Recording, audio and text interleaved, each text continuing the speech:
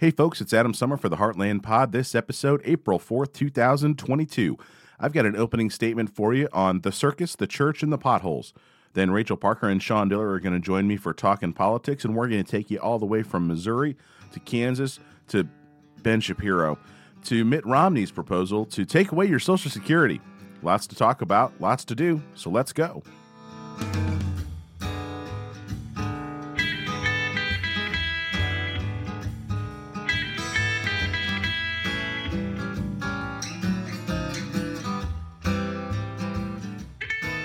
Welcome back to the Heartland Pod. My name is Adam Summer. I am your host. For new listeners, thank you for joining us. We're glad you're here. We hope you'll come back to join us. Remember, if you have not yet hit the subscribe button to get our shows automatically, please do that. And when you do that, scroll on down there, leave us a rating, leave us a review on the platform of your choice so other folks looking for the show will automatically know that this is the place to be. Maybe they're just looking for something new in politics. Maybe they'd like to hear about the Midwest from some folks who actually live and understand the Midwest. Wouldn't that be something?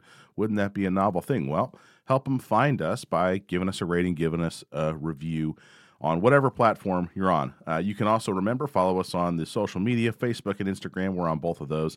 And catch us where we're most active on Twitter with @TheHeartlandPod. Email us anytime, heartlandpod2020@gmail.com with suggestions for the show, whether it be just stuff you might want to hear about, maybe a segment that you think would be kind of fun, or if you've got somebody that we ought to interview, we'd love to have that. It's a great resource for us. I've had some emails in the last few weeks. I just got another one this week about a potential interview that is going to be, I think, a good one. So keep those coming, and thank you to the folks who have done that. It really is awesome to get. This is it's truly a hobby for us. It's a passionate hobby, but it's not something that we do full time. So having folks out there who can send us that stuff really helps us keep the show moving forward and helps us find the folks that we can have on that'll be interesting guests to have. All right, before I get to the open and then the talk in politics, just a reminder, if you feel like you want to support what we're doing here, you can. We have a Patreon page for the Heartland Pod. We have at least 2 bonus episodes every month over there called The Last Call. And right now, in fact, the episode that's going to come out tomorrow for regular pod listeners, it actually came out Friday night on our Patreon. So it's been over there for members only ever since Friday evening. So $5 a month can get you access to all of that and more. Just sent out some messages this past week to all of our Patreon folks about some exclusive merchandise that's coming to them and only them. It's not available for purchase. It's only available if you're part of the Patreon group. We also do have, there's some details are going to be firming up here, hopefully in the next couple of weeks, so that we can get invitations out and save the dates and all that stuff. We've got a live event coming up, and if you're part of our Patreon group, that's going to change your ability to when you can get, kind of access and what kind of access you can get for the live event. So there are actual benefits over there aside from just helping us, support the show with being able to pay for production and, have more stuff basically to do. We want to have more graphics. We want to have, be able to maybe have somebody that we can pay for some research to help us bolster the show. We're trying to do something here that's a lot more than just make a podcast. We want to change the conversation. We say that all the time. We want to change the conversation. And what does that look like? Well, it looks like getting folks to talk about politics in a more meaningful way, not just, there was a Twitter conversation that happened this past weekend that highlighted that, where it's like this person has this very clear opinion about one particular candidate, and it doesn't matter what people throw at them. They just go, well, I don't like what they say about this one thing, and so I'm just going to completely dismiss them. And it's getting folks to kind of just look at things in a more holistic, pragmatic way and try to make decisions about how to actually win races that's going to benefit folks instead of just, sort of making yourself feel, pat yourself on the back politics versus actually pragmatic politics. So it's a conversation that we want to have with folks, and you're helping us do that by sharing the show, by supporting the show, by listening to the show. So thank you to everybody who is supporting us. Thank you to all of our supporters. We really do appreciate that. And a new Podgressive out there, Jenna Robertson, thank you very much for your support at the Podgressive level. So you can check that out, heartlandpod.com. Click the link for Patreon, and you can get it right there. And now, the opening statement. Missouri's political scene from the outside may seem simple enough. A state with shrinking and aging population shifting from a former bellwether to a Republican stronghold. That's the 30,000-foot view for the talking heads. And since we're in flyover country, there must be no need to look more closely at it. While working on this show and diving deeper and deeper into Missouri than I ever had prior, I've seen that there are two parties, and that while both talk about their representation of the people of Missouri, both seem wrapped up in a politics that often ignores reality. Don't get me wrong, there are some genuine folks from both parties trying their best to do the work we need from our elected officials. I don't doubt for a moment the efforts of people like Maggie Nurenburn, Crystal Quaid. While we have plenty to disagree on, Caleb Rowden is clearly trying to do the work. So is Doug Ritchie. There are more folks for the list, but my point is simply that there are individuals who can be reasonable and who can be pragmatic, who can work to solve the problems we face and provide the services of a functioning government. But when we blow it up, we have one party who seems to allow their universe to rotate around the circus of St. Louis, and another who appears intent on turning our entire state into a church. Meanwhile, I just like to drive my kids to school without having to weave around potholes so big that hitting one means a flat tire and a realignment job. A friend recently hit me with a Dickens reference. They keep giving us crumbs and we keep asking Master for more. Last week, the legislature left $2 billion on the table. $2 billion that would cost Missourians nothing to use. Nothing. It's money we already have. $2 billion that could have been used to raise teacher pay and help our state compete with our neighbors rather than have our newly trained teachers leave the state, taking their income, taxes, and revenue creation with them. Hell, they could have shredded the money and mixed it with some hot patch asphalt to plug some potholes. Instead, the GOP members took a slice of the pie and they threw it on the damn ground. The Democrats don't have the power to stop that from happening, so they have to watch and hope there's still pie left. And for what? What's the end game? What's the purpose? From all angles, it appears to be nothing more than spite. One side getting to spit at the feet of the other side. If we can't eat the pie, then no one can. Leaving the open question, who's on the side of the voters? Who's on your side? Who's got our backs going forward? The worst part is that Missouri isn't unique to this. Missouri is a microcosm. The states are laboratories of democracy, and the science experiment in Missouri is being replicated at the national level right now. In Missouri, our political news is replete with stories about abusers and predators from both parties, sadly. Meanwhile, the loudest stories out of D.C. the last few weeks are a Supreme Court justice's spouse joining forces with conspiracy theorists, while a freshman congressman talks about cocaine sex parties, and the one of those that upset the political leadership is the cocaine sex party disclosures. Of the things that could happen in D.C. and cause me pause for concern, the spouse of one of the 9 most powerful people in our country directly texting with the chief of staff of the president to assist in furthering conspiracy theories that would culminate in her spouse, a justice, making rulings should be the important loud story. But instead, we're left to wonder which of the DC elites have been doing lines off each other's naked bodies. It's a question to ponder during your drive to work as you listen to this. Just be sure to watch out for that pothole. It's a doozy. Talking politics.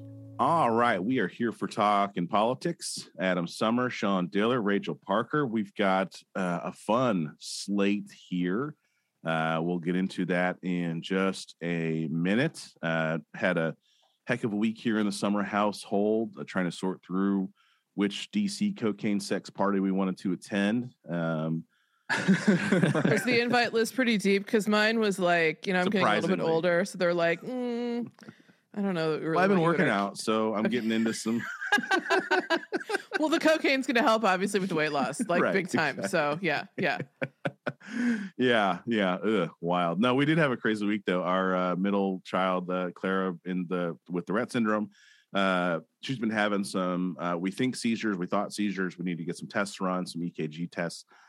So my wife and her went to St. Louis. They went to Children's, where the Rett Clinic is run out of, and they spent 3 days there getting a constant EKG run so that they could get a bunch of data on her brain and figured out what she was going through. So we've got some new medication for her. So all good things, just kind of a crazy week to stack on top of the already crazy week that happened in politics. So you put it all together. But lots of good news coming out of that. And so this recording this morning, this back to a Sunday morning recording. So I have one of our limited run, almost nobody has this Heartland Pod mug. And inside of this Heartland Pod mug is a mimosa. Nice. And it's delicious. I like that you're just like, I had a hard week and I'm drinking at 8 o'clock. I'm drinking a like a brunch beverage without food. I already ate my food. I had my food. We had our first birthday party for the littlest one yesterday. We had a brunch. Oh my God, that's 1. right. Your birthday. You just have like birthday shotgun. You're just like there's like a birthday. We go from March 15th to April 22nd. Our entire family of 5.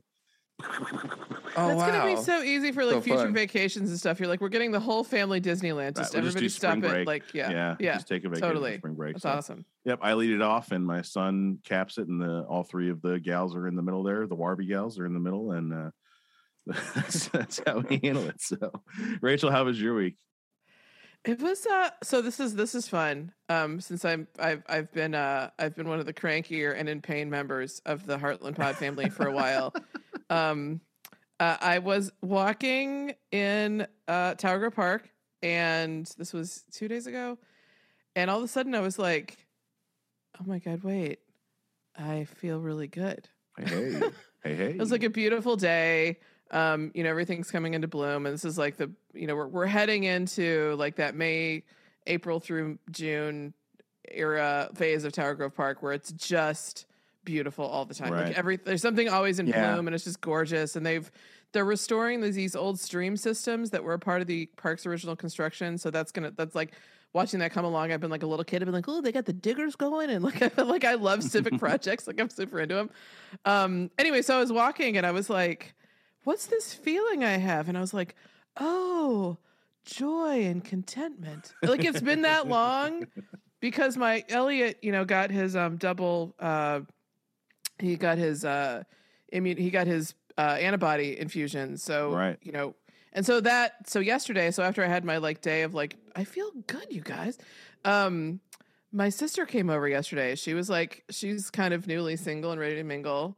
She's been going through her own rough stuff. She's divorcing her husband. And so she came by the house and had dinner, like, which is the most normal thing. Like that's a super normal thing. Yeah. And like, I have a house that's set up so that people can sit, as you two undoubtedly will at some point, can sit near where I'm cooking and stuff, the kind of open plan kitchen situation. Yeah. Oh, hell yeah, I'm there. Yeah, like having drinks at the counter and like talking amongst themselves. And then before you know it, like dinner's done because you didn't notice me cooking because we've been chatting the whole time.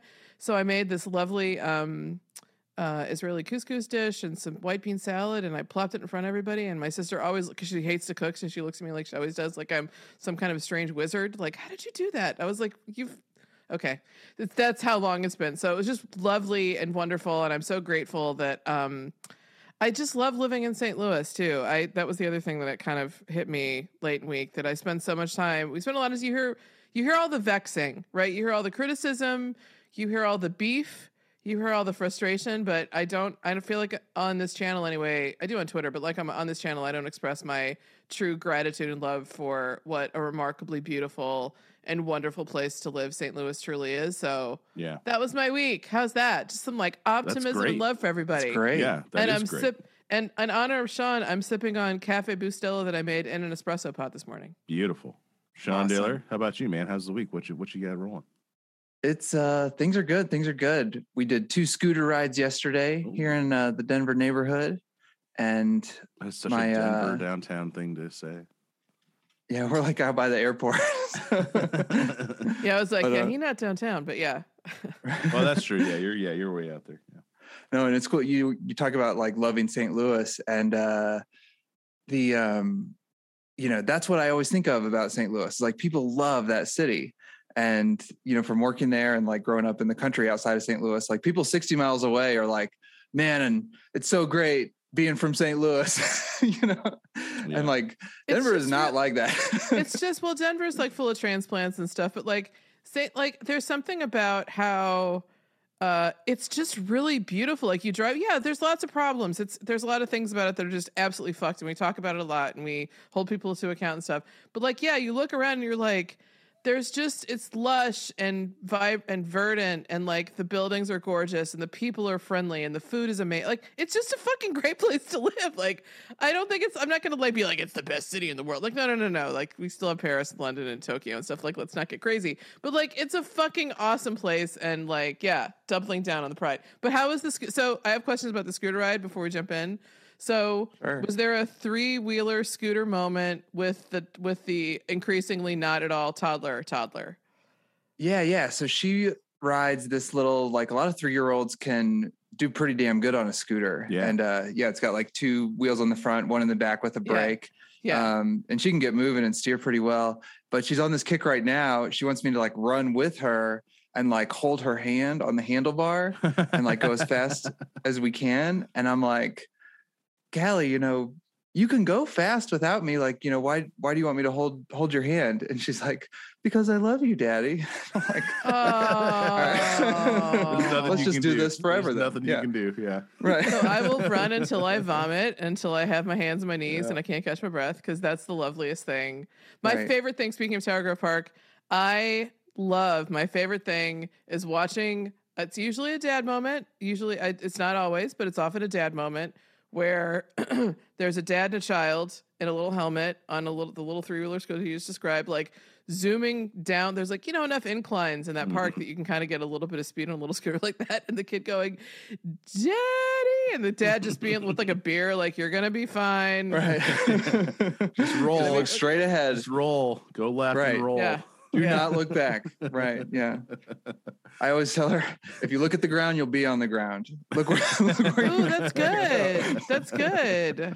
I don't know if it's sunk in yet. Sounds like I it's wish passed you down guys were- generation I to wish- generation. I love my dad, but sometimes I'm like, can you guys be my dad just for like a day, just to know what it's like to have been nurtured and felt safe? We had a 3-generation catch yesterday. It was pretty cool. Nice. Oh, I love it. Let's jump in here. True or false? All right, a little less heartwarming, but nonetheless our true or false. The entry of Trudy Bush Valentine into the Missouri Senate primary on the Democratic side. True or false that it actually provides a useful contrast that will boost Kuntz's populist messaging. This came kind of bubbled up this week into our conversation and seemed like a good way to kick off this topic. Rachel and I, for folks who haven't listened, we dropped one on Thursday where we kind of reacted to the holy shit of the incredible changes. The week that was. Yeah. The And week so that was. now we've had a chance to sort of digest, look at things, read some stories, get some background, and have a more, I hesitate to say sober, but sober conversation about this particular thing. So, Rachel, why don't you kick us off here with this true false? You want me to kick this off? I'll say one thing that's true about, I'm calling her TBV, by the way, because Trudy Bush Valentine is just too much to say. Yeah. I'm calling her TBV. I think she should grab it, by the way. I think someone, if anybody from the campaign listens to our podcast, grab the TBV thing. It's kind of good. It's not bad. TBV. I will say this for her. She fucking lives here. Yeah. She's from here. Yeah. She's always lived here, and she's always been from here. Yeah. I'll also say, and our Patreon subscribers already had an opportunity to listen to the conversation I had. It was really more of a conversation between myself and Sarah Sirota from The Intercept, who wrote a really great and absolutely thoroughly researched piece about TBV's relationship with the troubled, awful, shitty, racist, white supremacist organization, the Veiled Prophets, and how she was a debutante in their ball and the queen of the ball in the 70s, and how she didn't kind of stop herself from being way affiliated before with it Ellie until, Kemper, by the way. way before, and kept adulting with the organization, well into her long acid, well into her adulthood. And I found the apology that she gave, the TBV's team gave to The Intercept, to be contrite, honest. BPB. Yeah. Sorry. Yeah. What, say that again. Three what? VPB. Yes. Ooh, Sean. Yes. That's too early. That level of cleverness is way too early it's too early for me for that. And he's an hour behind us, so that's even bonus. Yeah, points. I know. That's ladies and gentlemen, that is the quick wit of Sean Diller on full display.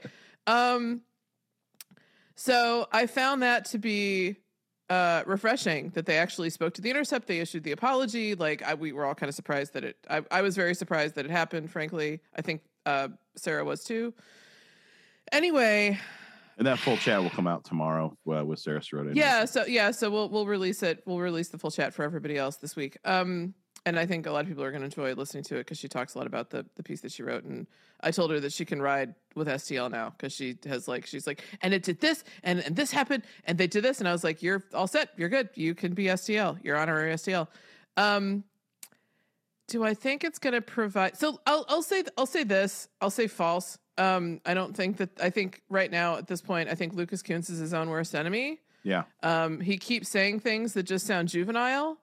Well, he shifted his language like pretty quickly around the same time. He had already started doing this, like the elites. And like the same day that she announces they've got this burglary and they spin the whole thing as like claiming basically that is all right. The oh yeah. elites Can were I robbing didn't hear them. about the burglary. May I rant please for just a second? Cause I rant also in the, let me give Sean the background since he hasn't heard when? about it. And then your rant will make more sense for everybody who hasn't heard. If you haven't, right. You've been, Okay, so this is terrible. So in the same office building where Lucas Kuntz has his campaign HQ, which I'm convinced he's rarely in, there were two other offices that were burgled at the same time. So my assumption is people are going through rough shit. Missouri is going through a pretty serious fentanyl epidemic, so on and so forth. People need money. They know there's campaign offices there. They know there's going to be some petty cash and some computers and stuff that they can easily jack and sell, right? So 3 campaign offices were hit at the same time. I think it's 3. I forgive me, I don't know the names of the other 2 candidates, but they're more local, I think, candidates for either state office or even like hyper local office in like Jeff City or something. I can't remember. Feel free to correct me, Twitter. Like one's Independence. Yeah. So Lucas Kuntz took that as an opportunity, like an idiot. It's one of the dumbest things I've seen somebody do in a campaign in a long time. Posted a photo, just a random photo of like what the office looked like after the break-in, and claimed on Twitter that this happened because the political elites were getting afraid of his like and in grassroots messaging. And in a formal email, a campaign email. So here's what thought happened. It was like a political hit. Yes. What? Yes. But Grown man, elites who don't want him around. Ass man said that shit. So there are people. I think he's kind of this is kind of funny. So I sort of got into it with Ryan Grimm of The Intercept last week when TBV announced her candidacy. Ryan Grimm, who I respect and like and admire, and don't get me wrong, I wasn't trying to like drag him or anything. This is not what this is about. He said he shared her campaign announcement and said, "What a perfect foil for Kuntz." And I was like, "You need to quit. Before you say anything else, bro, you don't know anything about Missouri politics. You have no right to make an assessment like that. And by the way, you're wrong. Like, nobody in the Missouri establishment is afraid of this dude. Maybe they're the only thing they're afraid of is that he will make a fool of himself and he will lose desperately. And that there are some other troubling things about his reputation that we're not going to talk about that have also kind of keep getting it keeps percolating up. Until somebody contacts us and asks us to investigate further, I'm not going to say anything else. But that is the dumbest thing I've seen anyone do, bro. Nobody broke into your fucking campaign office. Sorry, I'm swearing a lot this morning. I apologize to Sean's dad. That no one broke into your office to like ruin it. You're not that scary of a human being. So do I think that she will give him something to contrast himself against? I don't think so. I just think everything about him is messy and annoying, and I'm over it. And I just pick whatever you want to be. If you want to be a Missouri candidate, bro, move back to Missouri and spend every waking hour of your life in Missouri, unless you have to like fly away to do a fundraiser, which they all do. And I don't judge, like you have to raise money out of state, like no judgment, go get that money. But then come back here and meet people and canvas and door knock and do the fucking work. Stop acting like a moron on Twitter. That's what I think now. That's what I have to say. Is that, I don't even know what that is. So what is that? False? You said false. Yeah. I guess so. Okay. Yeah. All right. Great. False. Yeah. I mean, the burglary thing was insane. And then we can look at it. So, Sean, I'll kick it to you. So we ran another poll. We dropped a poll Monday thinking, okay, well, that should do it, right? We'll go ahead and start looking at how people think about this race. Whoops. And so our Monday poll, Kuntz actually wound up winning that particular poll. And then the one that I dropped on Friday, which I can only put 4 options in it. So for folks who are like, it doesn't have this person, it doesn't have this person. Yeah, I know it doesn't. You can only put 4 people in these Twitter polls. Also, there's apparently another Senate candidate who's I'd never even heard of, but whatever. So this one had Dr. Gina Ross, Lucas Kuntz, Spencer Toder, and TBV. That does work. I like that. Totally works, right? It's so much easier. TBV. She's got to grab it. Put it on the campaign merch now. Team TBV. It's good. Grab it. Do it. Hashtag TBV for right. So at 8:30, or this is Sunday morning at 8:32 Central Time. There's still 6 hours left. There's 286 responses to this poll. Now it's a Twitter poll, so whatever. But it's 286. That's a pretty good number of responses. And Dr. Gina Ross has 3.1%. Lucas Kuntz has 18.9%. Spencer Toder has 50.7%. And TBV, Trudy Bush Valentine, has 27.3%. The one that we put out on Monday with Sifton's name in it, Kuntz won, and Toder came in a pretty close second. Now Kuntz is third. I think that's pretty interesting. To me, obviously, it speaks maybe more to what kind of folks are active on Twitter and, what type of voter maybe follows us. But it's been retweeted 21 times, so it's got to be reaching some folks. So I just found that to be an interesting sort of, super interesting. Yeah, it's an informal measuring stick. It's our informal, no money behind I'll use that leaf reading as my segue. So I'll say false too. I don't think it gives him a useful opportunity to develop his message. And it's so funny, Rachel, like the words you were using are exactly what I was thinking about yesterday. Like, one, annoying. The developments in this race have been annoying. And he's also seems to be annoying. And then juvenile, like the stuff that he says, I hadn't even heard about the burglary, but at first, I don't really spend a lot of time on Twitter at all. And I jumped on to see, kind of how his messaging had shifted, like you kind of suggested, Adam, like since the TBV entry. Yeah. And the first thing I saw was something that I really liked. Like I don't like it when people talk about being a populist and then all of their issues will never touch people's actual lives. Like, Correct.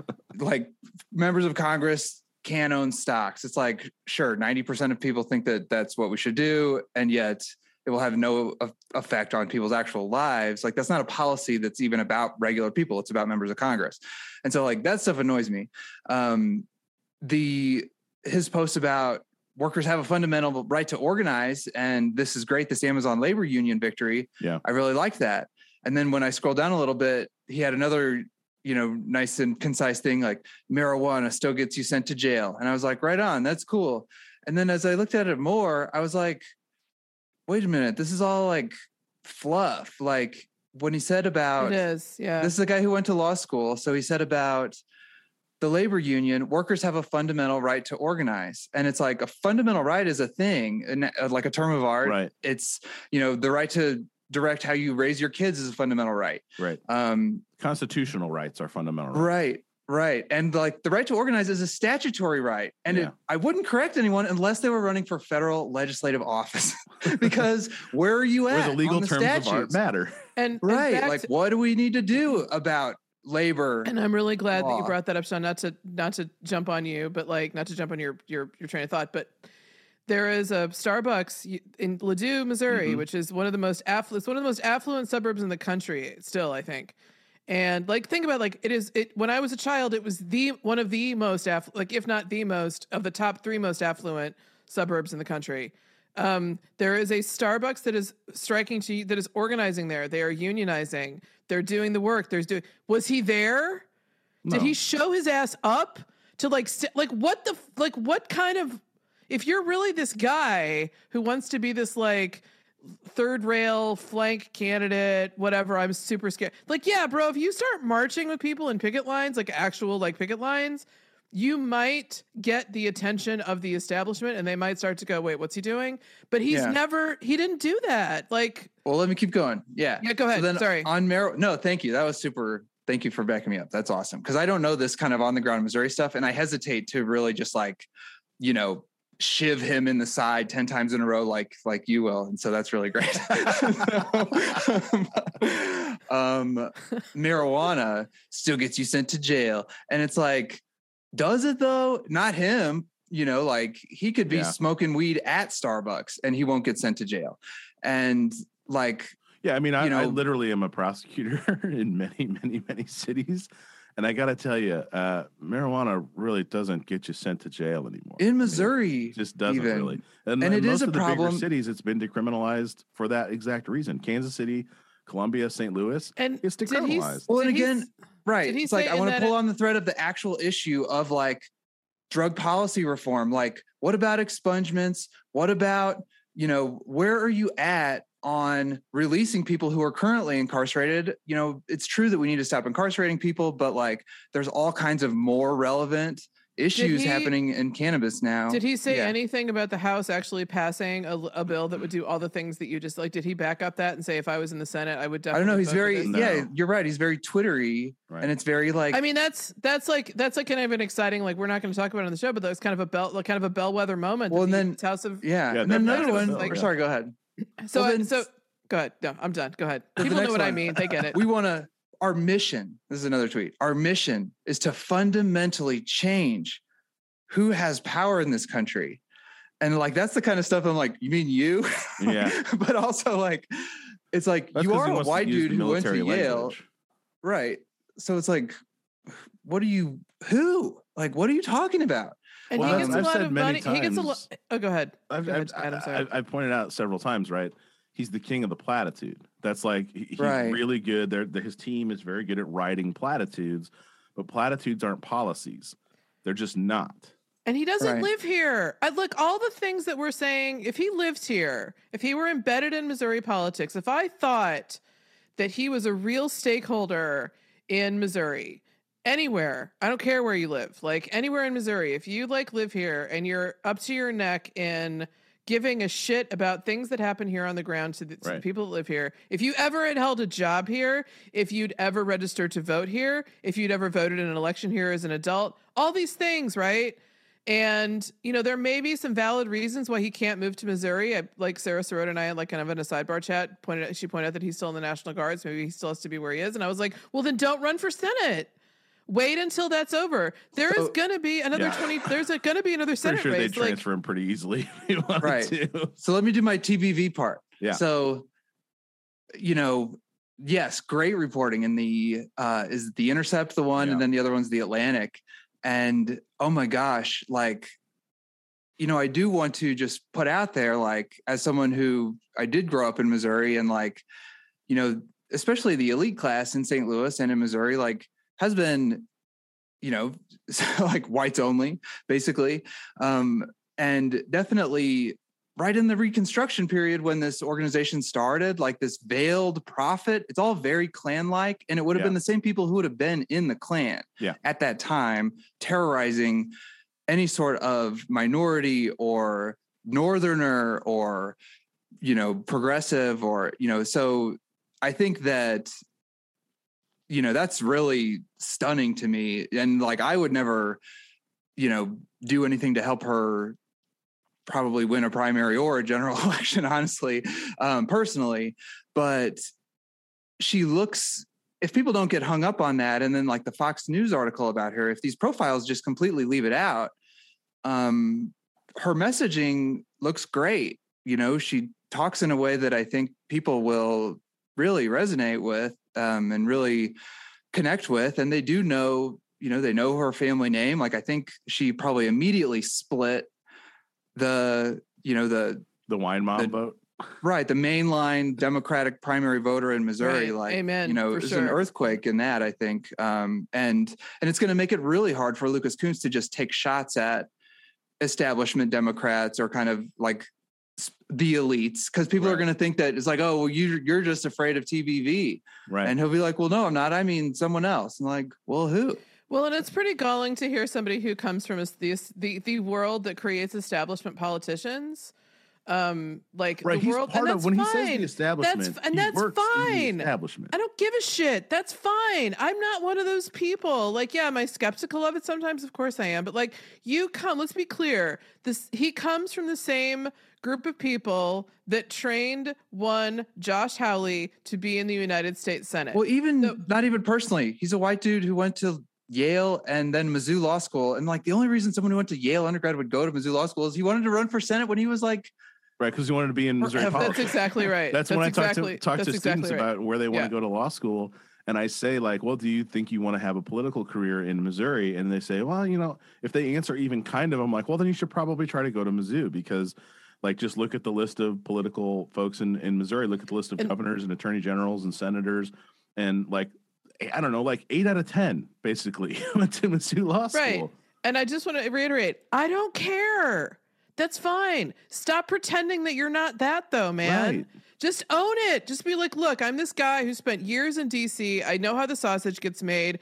The corruption really bothers me. It bothers me so much that I moved back to Missouri. I spent a couple of years here learning about kind of what stakeholders have been struggling with for the last couple of years. And I'm going to beat the shit out of Josh Hawley in 2024. Like that, I would be a candidate. Yeah, sorry. Finally won statewide office, United States Senate in the state of Georgia. And he's a Jewish documentarian. And and a wonk, a total policy nerd. Right. And he won in Georgia. You just got to do it.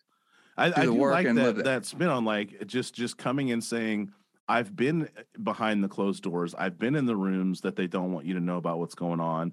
And I know how to do it on that side of things. I've got that experience, and it's because of my experience. It's because of my establishment experience. That's what makes me such a valuable candidate. Instead of pretending like you're something that you're not, which is just especially in a state like Missouri where it's just like we're so skeptical of anything anyway. Like we're skeptical of everything. Like on the Twitter poll where Spencer wins with 50+% on this poll right now. If you look at the thread and you pull some of the stuff out, like when people are talking about the different candidates, right? Like if you have even one thing kind of out of place, right? Folks in Missouri are just like, well, he didn't have this perfect exact line, and I don't like this one line, so I don't know about that. We'll see. That's politics. Like especially because he's so active on social media, and like I know exactly. Like I stopped subscribing to his like fundraising emails because it was the same thing all the time, and I just started to get kind of annoyed. But like, I think the other thing that really kind of would worry me about the way that he's been messaging lately, especially post Russia-Ukraine invasion, is that the issues, Sean, you're exactly right. The issues that he's talking about sound like they should come out of the mouth of a pundit or a policy analyst or anything with the word analyst behind it. Which is what he is. Right. And like none of that, when I say that none of that is going to resonate with Missouri voters, none of it is going to resonate with Missouri voters. Most Missouri voters tend to want exactly what Sean said. They want kind of a comforting figure, whether it's like Josh Hawley, who looks like the little son they want to take care of, or somebody like TBV or Claire McCaskill or Vicky Hartzler, like someone they can imagine seeing at church. That's it. I'm sorry. You're totally right. And I know we've talked about this a ton, but I had something that I did grab from his Twitter, exactly what you're talking about. He has one of these quotes. It's like, oil prices have dropped from $130 a barrel to $97 a barrel in the last week. Prices at the pump have gone up 20% at this same period. Give me one good reason why big oil gets subsidies from government. And I'm like, what is this, a quiz? Bro, stop. He could right now, and we'll move on here, but I would love to see, and this would be like such an easy thing to do. Now you'd have to come to Missouri to do it, so that's the tricky part. But all you got to do, right? You want to draw the contrast? Go have meet and greets with real Missouri folks at Urban Chestnut and Four Hands and Schlafly and Mother's and just pretend you're Roy every Blunt other for a brewery year. that isn't owned by InBev. Yeah, Do it please. ironically if it feels better, but yeah, that's Go to just, every yeah. brewery in Missouri that isn't owned by InBev and isn't part of the Bush family legacy, every single one of them, and have an event there and talk about Missouri at those events. Go to Mother's in Springfield where they have this awesome outdoor space and invite people over to hang out with you for the day and have some real Missouri beer. Right? It's a real Missouri beer from a real Missouri guy. Here we go. Don't you guys? I'm starting to get the feeling that he thinks he's smarter than all of us. Well, yeah, obviously. And that he just doesn't want to be here. He's running for Senate. He definitely thinks he's smarter than all of us. Yeah, and I don't think that he really wants to be here. I mean, prove me wrong, dude. Please prove me wrong. Please move back here. Yeah, because this could be an interesting race, but right now it's, I don't know. Maybe there's a lane for the smaller candidates, maybe not. Maybe it's TBV's race to lose at this point. We'll see. But let's move on. Yeah, no, yeah. All right, the no. And Sean, you hit this one on the head. We're always looking for that story. So, folks, if you see one, this is it's like how the Supreme Court talks about pornography. I know it when I see it. So if you see one, just shoot it at us. So the no this week, Ben Shapiro. That's it. That's the no. Ben Shapiro talked about that the Daily Wire is going to be investing $100 million. $100 million. This is Dr. Evil shit in counter programming because who needs Disney when you've got the Daily Wire? Yeah, no, right. Everybody do a quick minute, and then I've got a fun exercise. I just could not believe this article, and then I obviously could like. So cynical. Everything about it. It's like I couldn't believe it until suddenly I did. Right. Yeah. That's like the ultimate Yano. It's all about a counter to Disney. Yeah. You can tell that these guys just live on Twitter, right? Mm-hmm. Because it's like they're thinking that they're just going to offer something better than Disney. You don't think anyone's thought of that? But also like he says. They keep talking about how these woke corporations hate people. Americans are tired of giving their money to woke corporations who hate them. They're tired of giving their money. This is quotes from like the spokesperson defending it. They're tired of giving their money to woke media companies who want to indoctrinate their children with radical race and gender theory. And it's like, guys, companies do not hate you. Like companies don't care. Companies don't have emotions.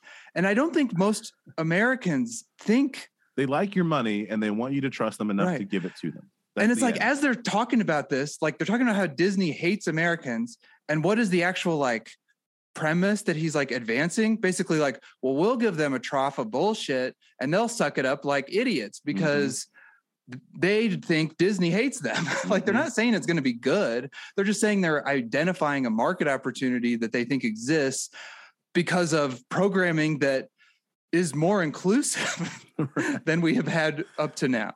Rachel? What exactly is Disney doing that has been fuckface Shapiro so kerfuffled? Like so today, they are actively fighting against the "Don't Say Gay" law in Florida. Oh yeah, right. Because like finally Chapek was like, "Oh, I should probably be a CEO," and like the other guy.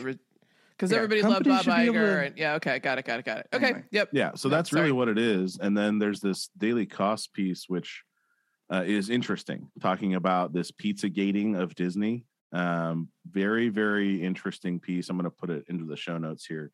And I'll say this. I'm not. Yeah, no, whatever. Fuck Ben Shapiro. I don't care. Sorry for the cursing, Sean's dad. Like I know people that worked at Disney because I worked, I was on sort of not really quite a board, but like we'll say like an executive leadership team with a friend of mine who worked at Disney for like 10 years. And Disney does a lot of lobbying for obvious reasons. And for a long time, Disney was like a real elephant in the room when it came to media. And they're kind of trying to figure out what this next phase of their sort of life is going to be now that everybody's going to streaming and all that. They just switched CEOs and everybody was very upset with the new CEOs. His name was Bob Chapek, with his initial response to the Don't Say Gay bill, which was like pretty milquetoast and pretty bad. Now he's kind of like Disney runs Florida. Let's just be honest. So Disney has a far better relationship with right-wing lobbyists than anybody really knows, right? Like, they know how to get shit done.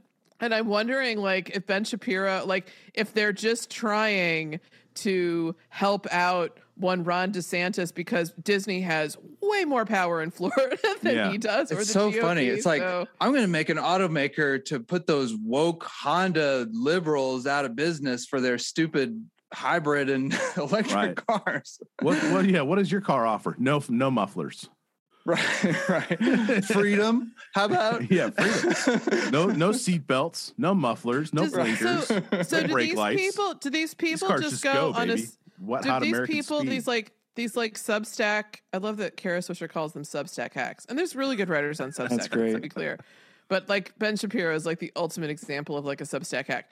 Do they just go from like Fox News, Twitter, their the Substack newsletters from like your favorite white supremacists, and then they just write stuff, and then they stream it on Rumble, and then they just start the whole thing all over again? Is that how it goes? Like, is that what happens now?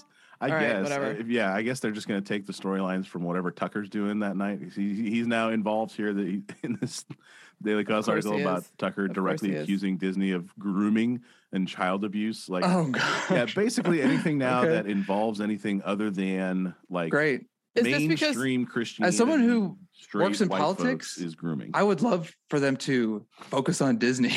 Yeah, right. That would be great. It's like, are you really going to try to take down the Marvel Cinematic Universe? It's like one of the most popular things in there. Yeah, and leave elections to the professionals would be great. You're going to take down Captain America? What? I'm trying to think of like what monster movie it is. I want to say it was one of the recent ones. Like, it might have been King Kong. I can't remember, but like the big monster just takes another monster that it's fighting and grabs it by the jaws and just like that was the King Kong versus Godzilla. Yeah, he just like pulls it apart like, you're dead. That's Disney. Disney is King Kong. Disney has been like, I mean, again, like they might have a little bit of a wobble moment, but they typically as a board know how to pick killer. Katzenberg was the CEO of Disney. Like, they know how to pick people that are experts at maintaining multiple entertainment channels in a way that is so badass they have to parody it on Succession. That's how good they are. That's how massive they are. If there's any media company I would always bet on, like The Farm, it will be Disney. They have pivoted through every major shift in media since before I was born. When Disney Plus came out in like movies January of 2020 or December 2019, I was like, I wonder how many people will pay $25 a month for this. Probably enough for them to make a bunch of money, but not everyone. And then COVID happened like immediately. It's like, oh, everyone's going to buy this. It was only like $5.99. Yeah, they put it at a price point where they're like, we'll figure it out. Don't worry, we'll figure it out. Wow, I didn't even know that. We'll totally figure it out. We will figure it out. We will make this work. And don't, like, again, Ben Shapiro, if you don't think that Disney can dick stomp any trend in media and make billions of dollars, then go back to the 80s and watch what they did with The Vault. Remember The Vault? Do you have any rational idea how successful they were when they were just like, we're just going to let this one out for a little while. Not available anymore. Millions of dollars. They changed home entertainment. They're the only studio that's like, no, we got it. We're fine. Flounder. And I lived in LA when all this was happening, so I can't wait to, like, whatever. Yeah. How is that for a no? Like, he doesn't know what he's talking about. He doesn't understand me. Like, before you criticize media, you Substack hack morons, you should probably spend a little bit more time understanding how that shit actually fucking works. Boom. So I want folks to tweet us with theirs. I came up with one that I think they could produce. So it's a story. The title is called White Plight. And it's the story of a young boy who's embracing difference and tolerance, but spends the weekend with his uncle, who teaches the young boy that he is white and therefore his way of life is under attack. It's a heartwarming story. Oh man, to you by I was thinking whatever the fuck this company's going to. I was thinking of a redone Huck Finn, because you can't acknowledge that slavery was the policy in the United States under CRT statutes. So a new Huck Finn with, instead of the slave that confirmed slavery was real, it's Dog the Bounty Hunter. Oh, there you go. And good. Sure. There you go. He helps him That's on the what I was raft. thinking about. I will say too. Yeah, and hopefully Way still down in Elijah Wood. Mississippi. I wonder if he would reprise his role as do- the boy Huck Finn. In the I 90s do movie wonder. I Let watched. me Dog the before we Bounty get, Hunter and Elijah Wood. hold on. This summer, the heartwarming story of a boy, a river, a raft, and a dog. I was going to say a That's good. dream. That's good. I will say there could be a reality that Ben Shapiro has discovered that like being an independent, whatever the hell he is, thing takes a lot of work, and you can have a bad year and not make a lot of money. Yeah. And the Christian production film world, the one that like Kirk Cameron comes from, Well, they produce just those, pump it out. Yeah. Yeah, and like so they make really low budget, like super cheap media, Make and like a ton of money.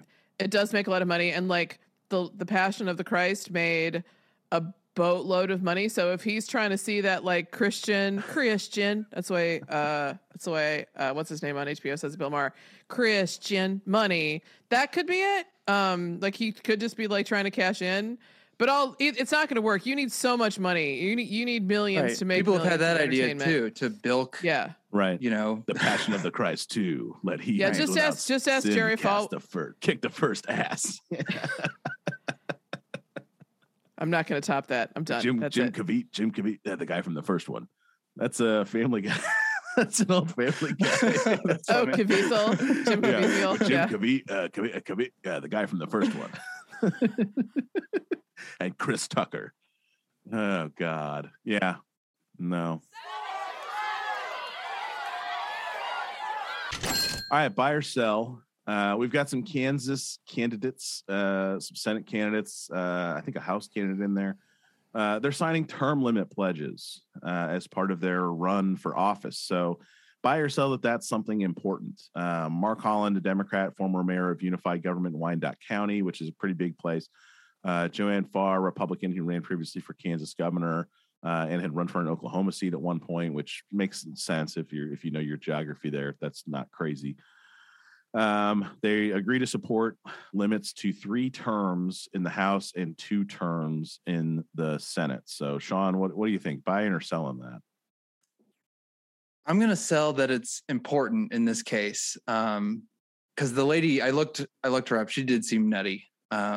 She had no like FEC filings or money coming in, and she ran in Oklahoma. She ran against Senator James Inhofe as an independent and got like 1% of the vote. And now she's just trying to get something. She's just trying to get some noise. Yeah. Well, I don't know what some people run for office and they're just nutty and you don't know what they're trying to do, but I like that, there's a bipartisan thing happening. But yeah, and then there is I always talk about, so the Supreme Court case is U.S. Term Limits, Inc. versus Thornton. And it's in the Constitution what the qualifications are to be a U.S. Congress, member of Congress or senator. And the Supreme Court has decided that means that those are the only rules. So term limits can't keep you from getting reelected.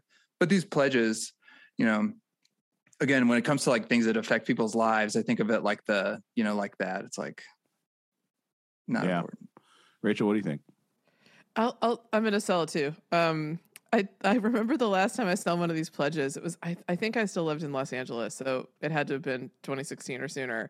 And I remember like the people that the dark money groups love term limits because it makes it very difficult for us to hold lawmakers accountable. Because ask Missouri voters what term limits are like. We have lots to tell you about not being able to the bottom, pass congressional maps and all kinds of normal business, and not being able to raise teacher pay and all kinds of other horrible shit because they just don't care because all of the legislation they deal with is passed to them via ALEC. Anyway, back to the last time I saw this, the person who was like the spokesperson for term limits was Ted Cruz. And I was like, way to go, dark money. Because you took the most odious piece of shit that everybody universally hates. It was like, wouldn't you like to get rid of me? Like, it was kind of like, oh, smart. That's really funny. Yeah. So I'm gonna the case, right? It's like he's the reason. It's like, well, he wouldn't be in the Senate anymore. Yeah. I don't imagine a system where I would love had to leave and I didn't have a choice. Yeah, where you can't see me anymore with my weird fake accent and stuff, and my hair and my beard that hides my double chin. Ted Cruz, I'm your age. I have a double chin because I'm fucking 51 years old and shit happens. Like, it's not the worst double chin that you've ever seen in your life, but it's the kind that happens when you just kind of everything starts to go on its eventual journey south. That's what happens to your body. As a man with a chin line because of a beard, I'm not going to begrudge his beard for that purpose. No, but it showed up later. Yes, it he did. grew a beard to be like, I don't want people to know. I need to look better on Fox News, and I don't want to get plastic surgery. That's why he's doing it. Yeah, so I'm selling, and I agree with Sean. I would love, by the way, this is something I've been meaning to do, but like life and stuff, I'd love to have a list of states that have already implemented term limits on state lawmakers. I think because we went through that like a couple of months ago. I didn't like create the list, but I know I had pulled it up because it's more than you think.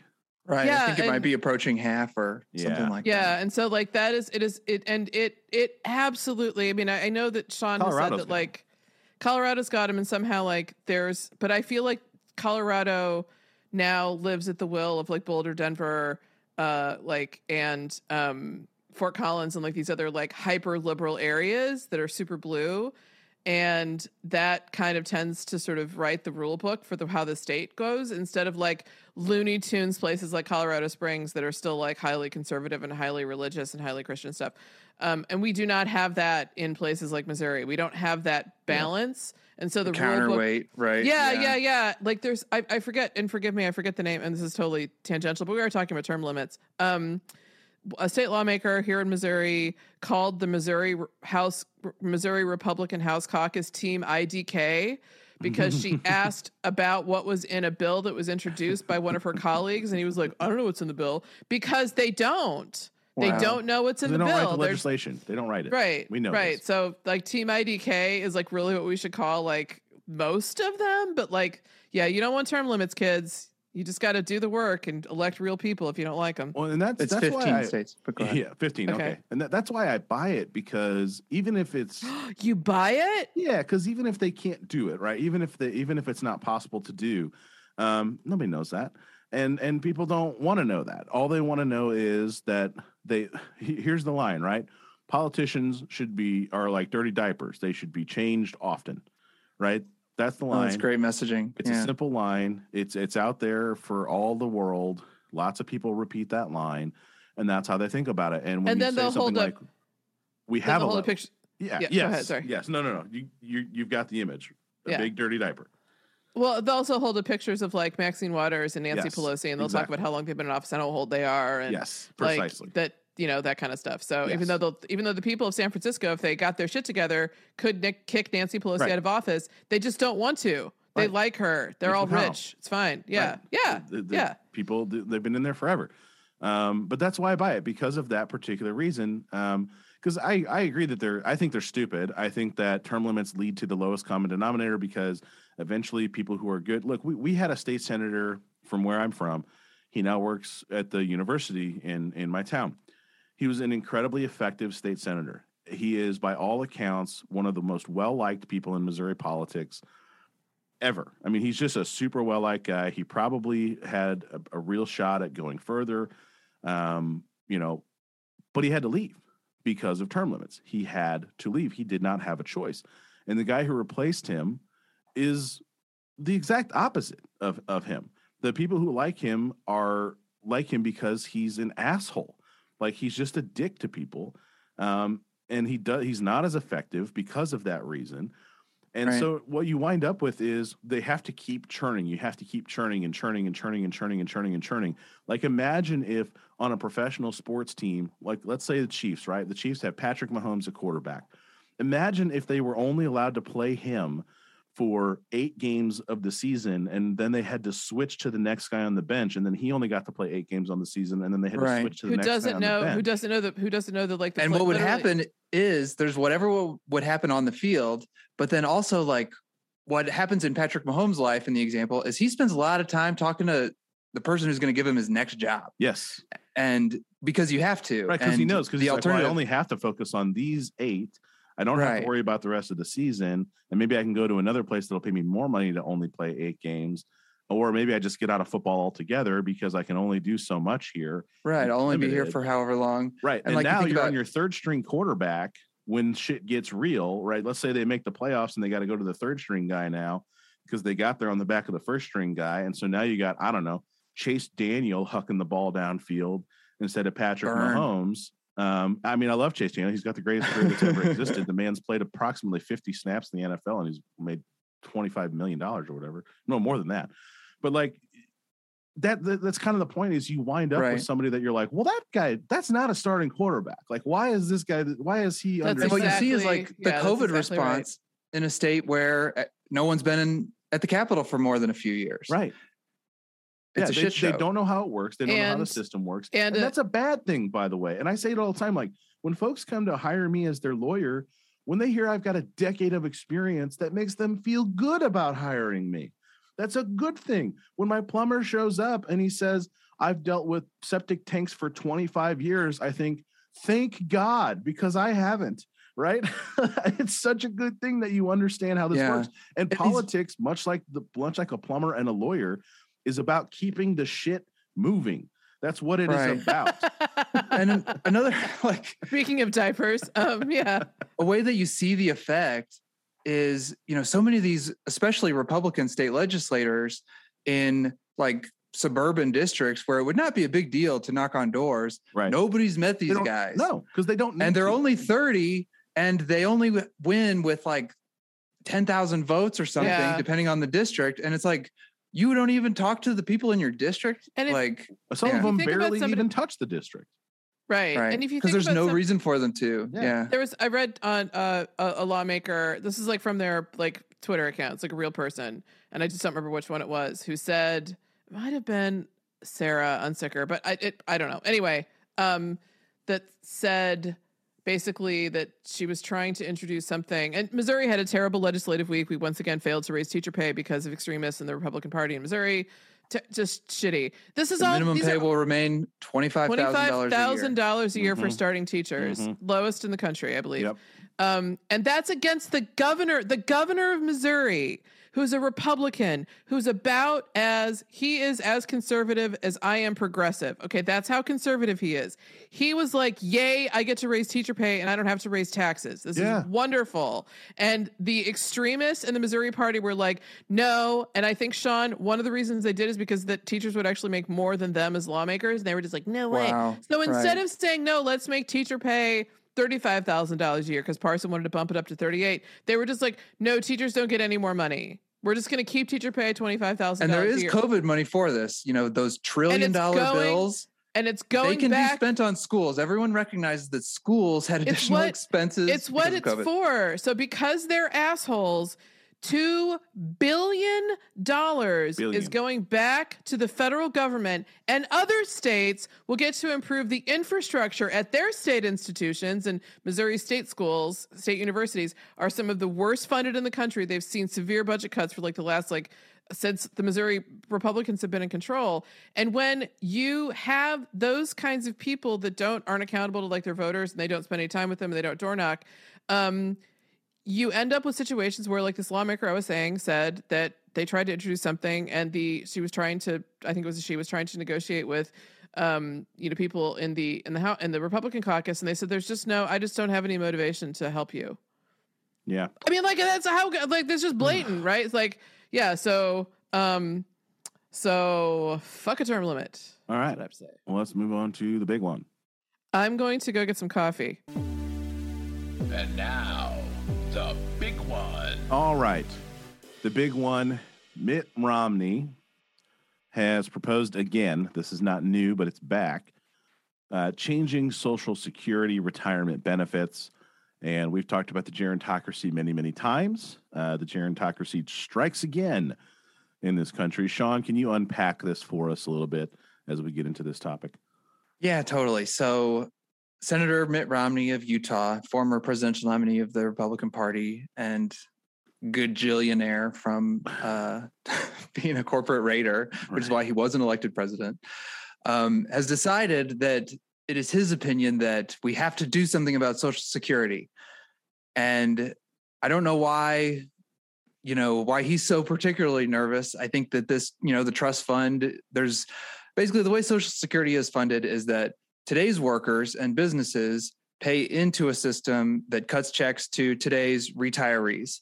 And the retirees paid in when they were working, and then when they retire, they take the money of the currently working Americans. Yeah. And it's so that we don't have old people, dying in the streets, basically, especially if they've worked their whole life.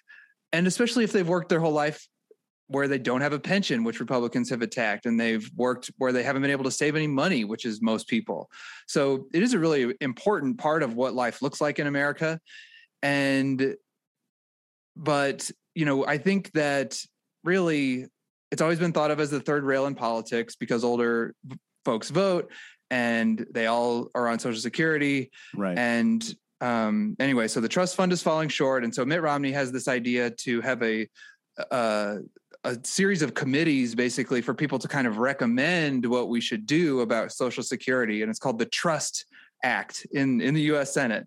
And it's about, getting some committees to put together some plans that we can think about. And conservative groups have been putting out these plans forever. It's raise the retirement age, cut benefits. What they really want, they're working on behalf of corporations who pay in and do not want to. And we talked about earlier how corporations don't care. They don't have feelings. That's why they don't want to pay Social Security. Most workers are fine with paying in because they know that they'll get it. Companies do not care and they don't want to pay in. And Republicans often work on behalf of corporations. And so that's where it's coming from. And the act is just, a load of shit. I don't think Romney is trying to hide the ball any more than, I guess it's probably about as much as Romney feels comfortable hiding the ball, because he is. They should call it the Just Trust Us Act, because they're trying to get something out that recommends big changes without having any individual legislators' fingerprints on it, is what I think. Yeah, I think that's exactly right. Yeah. The way to fix Social Security, get 12 million undocumented immigrants out of the goddamn shadows and plug them in, baby. Do it for real and lift the cap. There's a cap. Income over, I think, $120,000 or maybe even less. Doesn't pay Social Security. Yeah, get rid of that. Those are the two. All right. Jack that up to $250. It's not even that big of a change. It's just not you could that big of a also change. stop taxing people that are getting Social Security benefits. There's so many things that you could do to you could also help raise older Americans, right? Yeah, and you could also raise right. And you could also if so he's talking about we have okay, but by the way, it's not news to anybody that there's a lot of boomers who are retiring, Dedoy. And that the shoulder of that sits on millennials who make less money and have less opportunity for home ownership. And so some other key metrics that sort of measure generational wealth, millennials are way at the bottom of the barrel mostly because of the 2008 financial crisis that people like Mitt Romney helped create all by themselves. This guy was one of the co-founders of Bain Capital. I love it when he talks about how he's when he was running for president, as Sean pointed out, he'd love to say well, I'm a job creator. And I was like, you're literally the opposite of that. Bain Capital comes in, looks at a company and goes, well, it's losing money. So what can we do to make money before they go off in this part over here. Right. Yeah, let's take out a huge loan in their name first. let's capitalize a massive loan. Let's run the stock up and pay ourselves our own stock dividend and do a big stock buyback because once we buy the company, the stock will have a moment of uptick that we can all benefit from. And then we're just going to eviscerate the place for every single last value we can. We're going to kill whatever retirement benefits employees have. Horrible shit. He's one of the fathers of that shit. Right. I want to add in really fast. Go ahead. I think this is a trial balloon for Paul Ryan re-entering the scene for national politics. Interesting that you bring him up because when he was the vice presidential candidate, a lot of people rightly who want his Paul Ryan, speaking of him, his favorite thing would be to get rid of what he calls entitlement programs. I don't call them entitlement programs. That's his dream. That's why he really wanted to get rid of the ACA, because the ACA is an expansion of government. It injecting itself into the lives of people and making our lives better. Right. Medicare for all, Medicare for none. Right. We want freedom. Right, exactly. This is the guy who we don't read want to pay. Atlas Shrugged and was a child when Ronald Reagan was president, and that's all you need to know. Speaking of when Paul Ryan, Mitt Romney's vice presidential candidate, was a child, his father passed away when he was relatively young. I did not know that. And so he received Social Security death benefits. He sure did. Wow. Until he was 8. And I think, this is what I think. Okay, you want to fix the Social Security tax? Fine. Go after massive companies that have had a boon, like, and just say, like, we're going to pass what's called the COVID Tax Act. Well, that's what's so funny too. Is like the only reason they need money is like they want to cut taxes more. It's just like drop that dream. Yeah. And just stop. Let things. And like go after the companies, the Amazons, the Apples, the whatever that just all made so much money during COVID, and just put it in the Social Security fund, bro. Like, but they don't want to do it. Like it's all theater. So that, and just as another quick reminder, if anybody wants to be reminded about why I hate George W. Bush so much, the George W. Bush administration, one thing I think that he was behind, I think a lot of the things that he got behind were really Cheney's idea. George W. Bush wanted to privatize Social Security. Yeah. That was one of his dreams. Like that was what he really saw as like his promise to his base. I mean, he said it at a dinner. Yeah, a man who couldn't run a baseball team wanted to run Social Security like a right. business. So he made a big deal about saying like, this is what we do for senators. Like, yeah, senators also get like the minute you serve in the Senate, you serve in the House, you get lifetime life insurance and all kinds of their like, retirement is covered. Benefits, retirement. Yeah. Why don't we just do it for them? It's like, because that's not what you're going to do. So what he basically wanted to do was turn Social Security into like a 401k that you paid into, and it was at the whim of the markets. And after 2008, we were all like, how desperate would that have sucked for everybody that suddenly was broadcast? Like, so raising the income cap, right? I want to touch on that really quick. What do you guys think? I have it pulled up on the screen that you can't see. Percentage of households as of 2020, because we have some fresh census data, right? Percentage of households that make more than $150,000 a year. It's got to be more than 150, and it's households. Yeah. I'm going to think a minute, but I'm going to get really close. And let's be clear, like if they get a paycheck, there is FICA that comes out of their paychecks, but then they don't have another additional benefit. They don't have to pay in any further when they file their income tax at the end of the year. Right. Unlike extend my broke. Right. How much? Yeah. Unlike my not at all making a lot of money self, I'm writing a handsome check to the federal government this year for mostly FICA, and I'm not going to bitch about it. Like, is it my favorite thing? No, but like, I don't have FICA taken out of my checks because I am an independent contractor and self-employed, which is supposed to be something people give a shit about. And if Mitt Romney was like, it doesn't make sense for the Rachel Parkers of the world to pay into this fund disproportionately to people to households that make over 100. So continue, Adam Summer. How many? I'm going to say 25%. Sean, 25%. Rachel, you want to hazard a guess? We're just guessing. 17%. Actually, I'm going to change mine. Never mind. I won't change it. No, you don't get to change. You locked it. It's locked.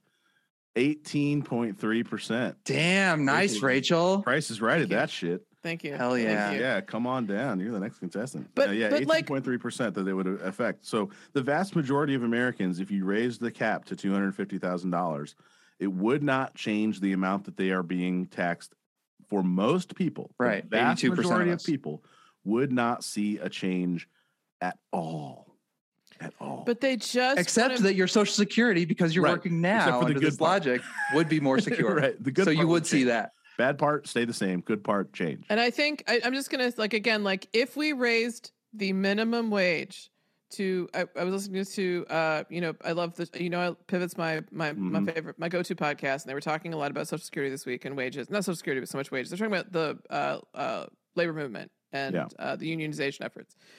And Scott Galloway's not a big fan of unions. He thinks they're outdated. And what he said I don't know that I agree with that, but he said he thinks that the nation's largest labor union should be the federal government. Now, this is somebody who is an unabashed capitalist, by the way. I think it probably is. AFSCME. Does he know about unions? Anyway, sorry. Go ahead. Anyway, but he said the biggest union should be the federal government. Our minimum wage needs to go up to $15 an hour right now, and then be increased to $20 an hour, within the next 3 years. And then everybody should have health care, and we should have guaranteed universal basic income, and we should have guaranteed Social Security income when you're sick. It should be something that's a living wage. And I was like, okay, so Scott Galloway is a socialist. That's awesome. I love him. That's wonderful. And he thinks that all this money should come by taxing the top wealthiest and the wealthiest people in the country and the corporations, which is big companies that make cajillions of dollars, like Right. Amazon, Apple, Google, Facebook, so on and so forth, who all, again, billions and billions of dollars throughout the pandemic. And like 100 people, like we're talking about 100 people, like all this stuff would be solved instantly. And it is interesting because it's not even straight up like a socialism thing, because it would actually allow for people to be more innovative and more creative if they knew, like us, for example, right? We're doing this podcast thing. We have this small side business that it's not like we're making money on this. I mean, there's some subscribers and it helps us, At all, right? It's going to help us with some bottom line stuff and all that. But wow, right? What could you do if you're a creative person, if you have an idea, right? If you think I have an idea for something that I think could change whatever in a positive way, but you can't, right? You just can't do it. The amount of people that wind up just totally crushed because of a need to work 60 hours a week at a job or jobs that they don't necessarily enjoy doing. Why, right? What are we maximizing, right? If you're a capitalist, are you really maximizing the system by forcing people into low-paying jobs that they hate? And the reason I brought up the Galloway thing, and he's not really a socialist, that was just my little joke, but like the reason I bring him up is because like this is somebody who sits on boards of companies that if you saw the name, you'd be like, right. A grassroots progressive would like recoil in horror. That's what somebody who absolutely comes from the world of like capitalism is the greatest system on earth because of the pressure it creates on companies to do better and all this other kind of stuff. And we can argue about that back and forth all day. But I don't think that Mitt Romney is a capitalist. Mitt Romney doesn't know that he's not a capitalist. I'm sure he thinks that he's a capitalist. He's a vulture capitalist. He's a crony capitalist. He's not really a free market guy. He wants to control the markets. He thinks that what's better for the world economy is for a group of white, privileged, religious, I don't know that I would say Mitt Romney is a racist, but I'm also not going to say he's the most friendly to black people. Like, he wants to live in a world where a very small group of people get to make all of the decisions because he thinks that's going to be better for the long-term stability of the world economy and the global economy. He's a globalist, right? He's a Platoist. He's a true Republican, right? Yeah, exactly, yeah. So somebody like that is always going to look at like what is going to benefit people who have already accrued a lot of wealth, because we want to be able to keep our wealth, because when we control all the wealth in the world is going to be better for us because we get to call all the shots. Right. And when you have all of that control amongst people like us, then you don't know what we're stopping from happening. Like, that's really his mentality, I think. Yeah, I think that's fair. I think that's absolutely fair. Sean, but I feel like I'll just name check a couple of the other kind of policy things. So like the smarty pants thing right now is like worker-owned co-ops, right? And like maybe the Republicans will get on that also. And at the CUNY Law School Community and Economic Development Clinic that I was in, I didn't participate on this project, but the folks in my clinic and the clinic directors helped a restaurant in New York become a worker-owned co-op. Like the dishwashers, the servers, the chefs, the cooks, the hosts and hostesses, like they all owned the restaurant, and they decided that they're going to try to have retirement, as part of what they're doing. And so I think that's why people think of it as kind of an alternative to unions, not so much for Social Security, but kind of the Hy-Vee model for folks in the heartland. Right. Yeah. But it's like, you can't force the company to sell to the dishwashers. So it's like, it's not really a big scale reform. There are statutory things that need to happen to make it easier, and there should be more money and stuff behind it. So I just wanted to make sure I didn't seem like we didn't know about worker-owned co-ops, because it is really smart and it's really cool. It is really smart. There's also, I'll say this and I'll kind of close out here, that if you're interested in reading kind of about sort of like trends in business and stuff, and I've talked to a couple folks in the last month about this, so much so that I feel like it's actually a thing, that neoliberalism was sort of one of the pillars of it is the idea that you don't integrate vertically, right? So that the idea is that you focus on your core competency. So for example, I don't know, we don't have a good example with like the Heartland Media. I'll say with our little company, but I'll say like, so basically like if you were Ford, you would just make, you bought all of your parts from third party vendors. So the car was assembled in the Ford plant, but all of the parts were made offshore in plants where they could pay people like, basically slave wages. And that's where like the wire, the conduit came from or whatever, like all that stuff came from third parties. And because of COVID and because of global instability and because of China, all these things, and really China, definitely China, that we're going to see a trend back towards vertical integration, meaning that onshoring of that stuff. Yeah. You're going to own your entire supply chain. So you're not going to, because it's cheaper. That's it. It's better value. The amount of money, for example, and it cuts that Amazon down on disruptions, right? Ford, and it's more has a field of trucks that need one computer chip. Right. They cannot move those trucks because they need one computer chip that they don't make. And now Apple and Tesla and these companies that actually make their own chips are like, how you like me now? Right. Yeah, we make that. We're fine. You want your iPhone? So about retirement. What's that? About retirement. What about it? So when you vertically integrate companies, you hire your own workers, right? You hire your own workers. And if we're going to see this trend, you're going to see more conversations about the reason that we did this is because when we pay people sustainable wages and we treat them with dignity and we give them access to the pot, right? You're talking about co-ops. When you give them access to the amount of money that we make in the form of like profit sharing and all these other kinds of things that are a feature of what worker environments look like during that golden period after the labor movement and before Reagan, people worked harder. Right. They had a stake in the company. That's what created a lot of like America's the best country on earth stuff is because they had access to the pot. So if you make people wealthier while they're working, they will become like more invested in the future of an economy. If you're Mitt Romney and you disincentivize that interest in the economy by way of cutting all the programs that helps them keep stable, you demonize the programs that, you know what I'm saying? So like, of course that's what he's going to fucking say again for the millionth time. And this is why Rachel still hates Mitt Romney and Liz Cheney and all these like so-called like normal Republicans, because they've been trying to do this my whole life. Sean, last word. I just want to close it down. I'll fact check myself. So the largest labor union in the United States is the teachers union with about 3 million members. AFSCME is number 3, the American Federation of State, County, and Municipal Employees. And then the Teamsters are just a little bit smaller than that. SEIU is a little bit bigger than AFSCME. But if you want to know why the Republicans want to destroy public schools and unions in general and teachers, it's because the teachers union is the largest labor union in the United States. Well, that'll do it for Talking Politics this week. Thank you both for joining me as usual. And have a great week, everybody. Thank you. Take care.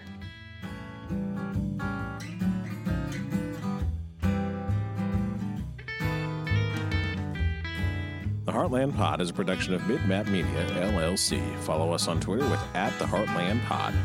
With email, you can reach us, heartlandpod2020@gmail.com, online with heartlandpod.com, subscribe, and please sign up for our Patreon with patreon.com/heartlandpod. Become a podhead or an official Podgressive today and unlock all of our content. See you at the next show.